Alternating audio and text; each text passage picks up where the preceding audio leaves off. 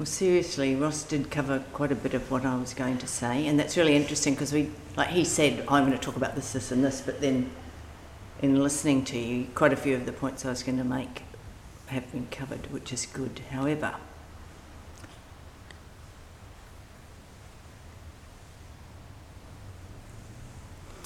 life's got heaps of heartbreak.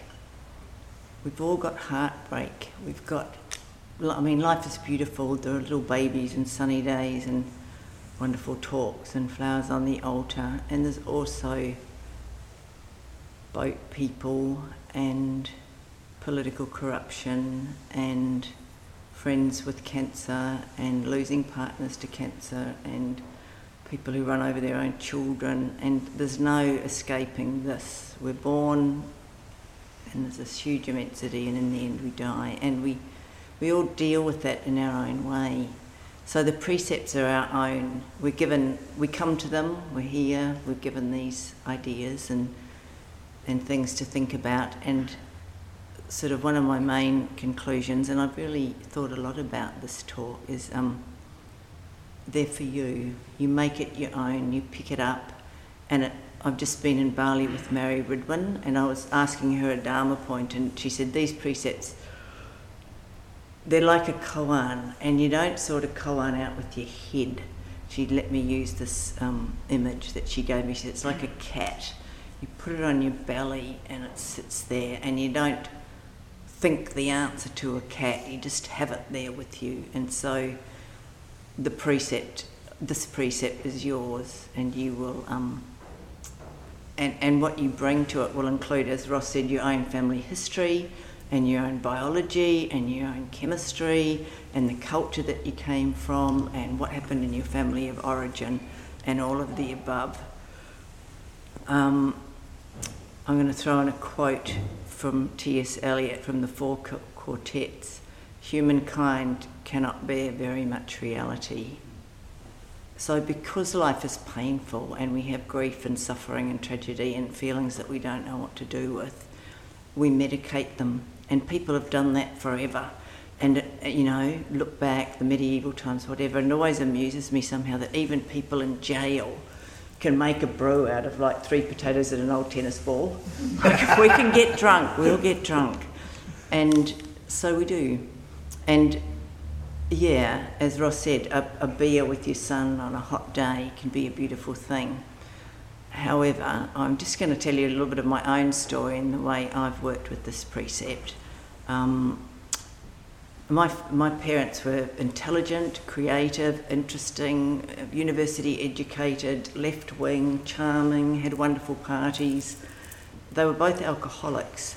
My father was the full-blown alcoholic. He was sort of quite a public figure. He was a printer and a typographer, and he mixed with lots of artists, and everybody knew Bob Lowry, blah, blah, blah. He was a hopeless alcoholic.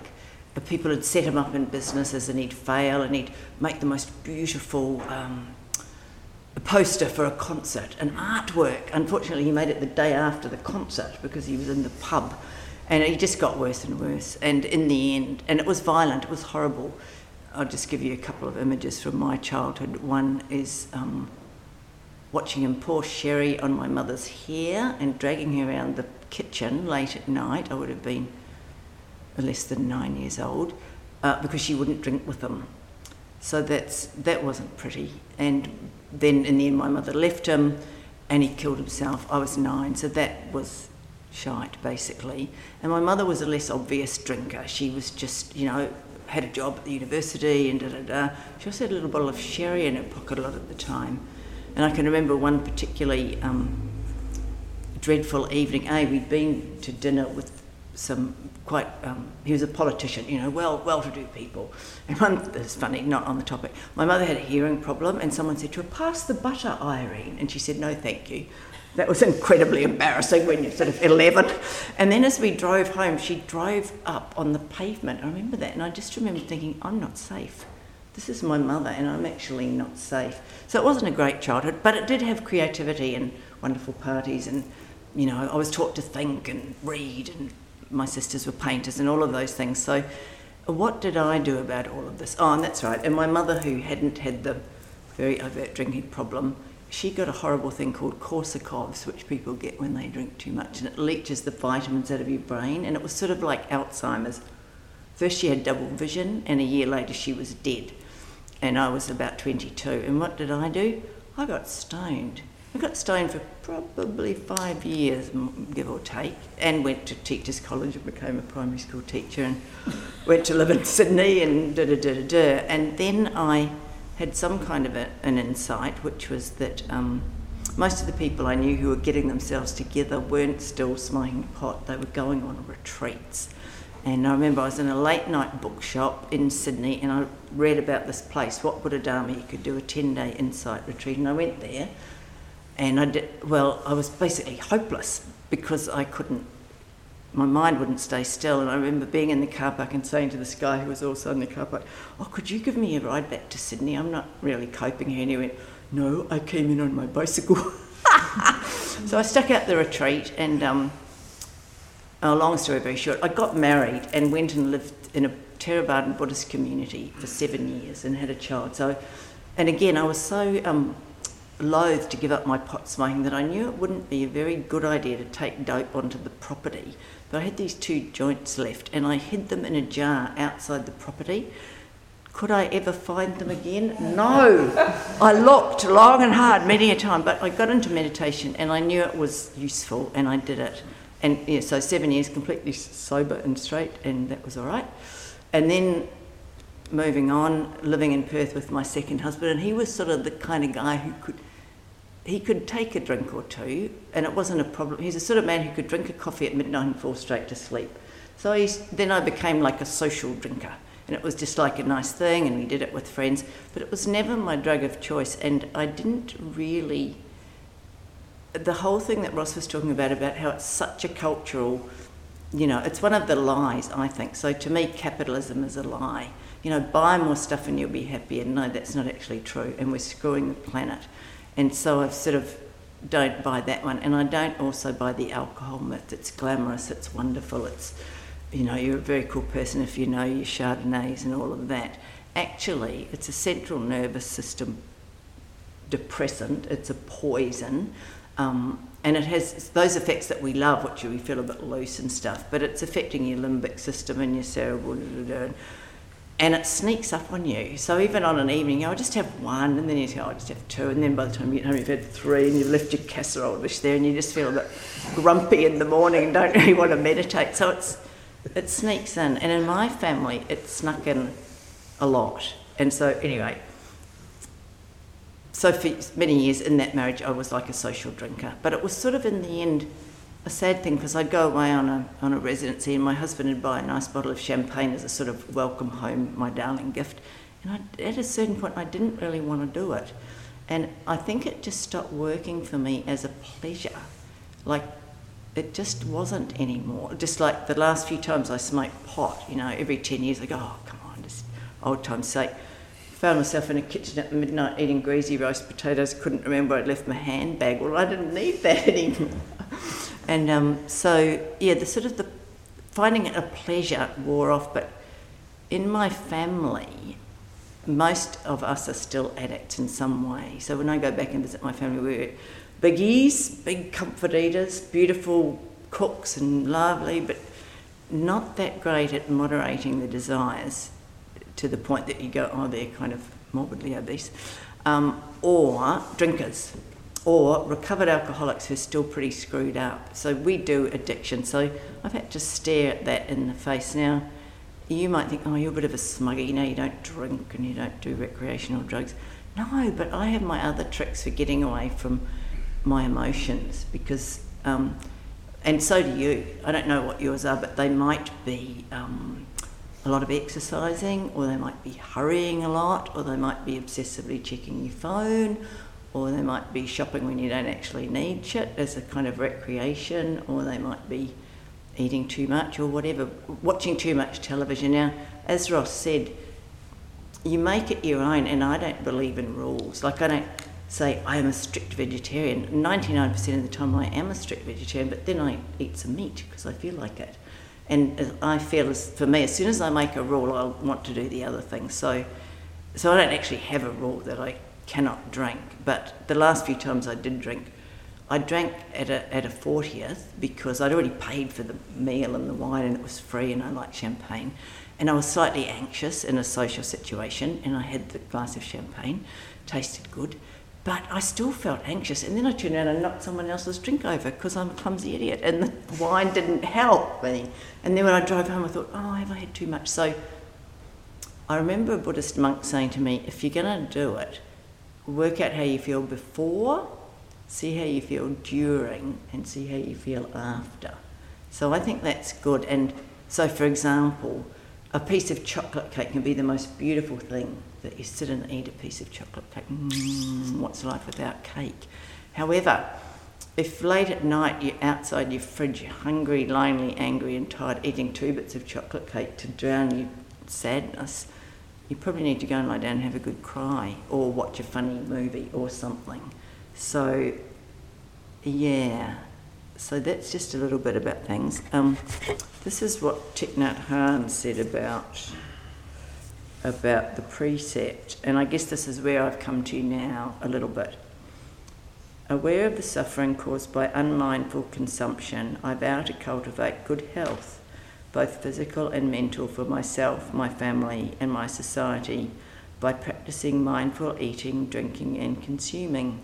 I vow to ingest only items that preserve peace, well-being, and joy in my body, in my consciousness, and in the collective body and consciousness of my family and society.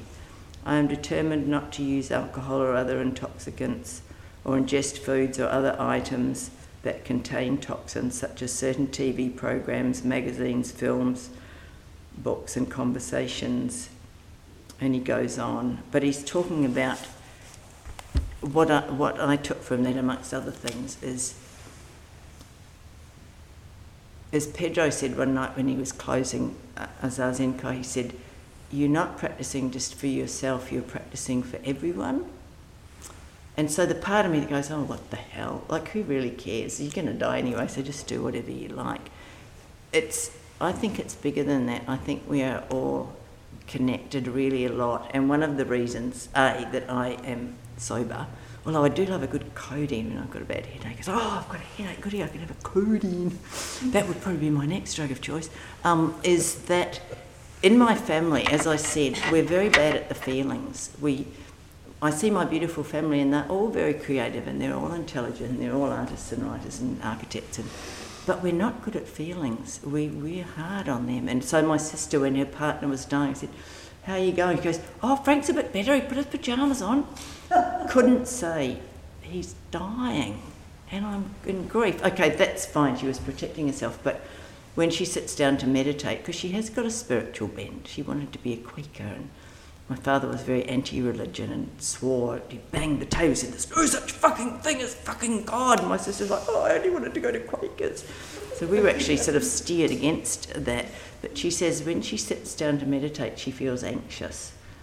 And I know, no, she just is anxious. And when she sits down, she feels it. So in my own practice, I'm trying to learn other ways to deal with my anxiety or my sorrow or my grief, which might be to draw or to write or to lie down on my bed and just relax with a hottie on me, or to ring a friend and talk to them because I feel terrible. And also in my family system, I feel like if I can be what Philip Larkin called an affirming flame. So I look at my great-nephew who's 10, his name's Taylor, and he's softy with long hair, and he's got his tragedies. His mother, my niece who's 40, has got pretty much an incurable brain tumour, and at the moment she's sort of in remission, but he knows my mum's going to die probably, so he's got heartbreak, and I feel I owe it to him. If he looks around the family and goes, oh, Grandpa's a bit weird, and at parties he starts slurring and they sort of get embarrassed and hurry him away, or he starts talking crap or gets a bit argumentative. If he could look at me and go, oh, Auntie Bridgie's pretty cool. She's fun and she's interesting, but she does these other things like meditate and is sober. I feel that that's something that I can offer up. So just a couple of versions of the vows that people have said. So this is a friend in the Diamond Sangha tradition called Derek Ledane in New Zealand, and he pretty much went the Thich Nhat Hanh way. I take up the way of not giving or taking drugs, letting go of addiction, drink, drugs, junk food, junk TV, substances or experiences which cloud the mind. And in my own case, I said,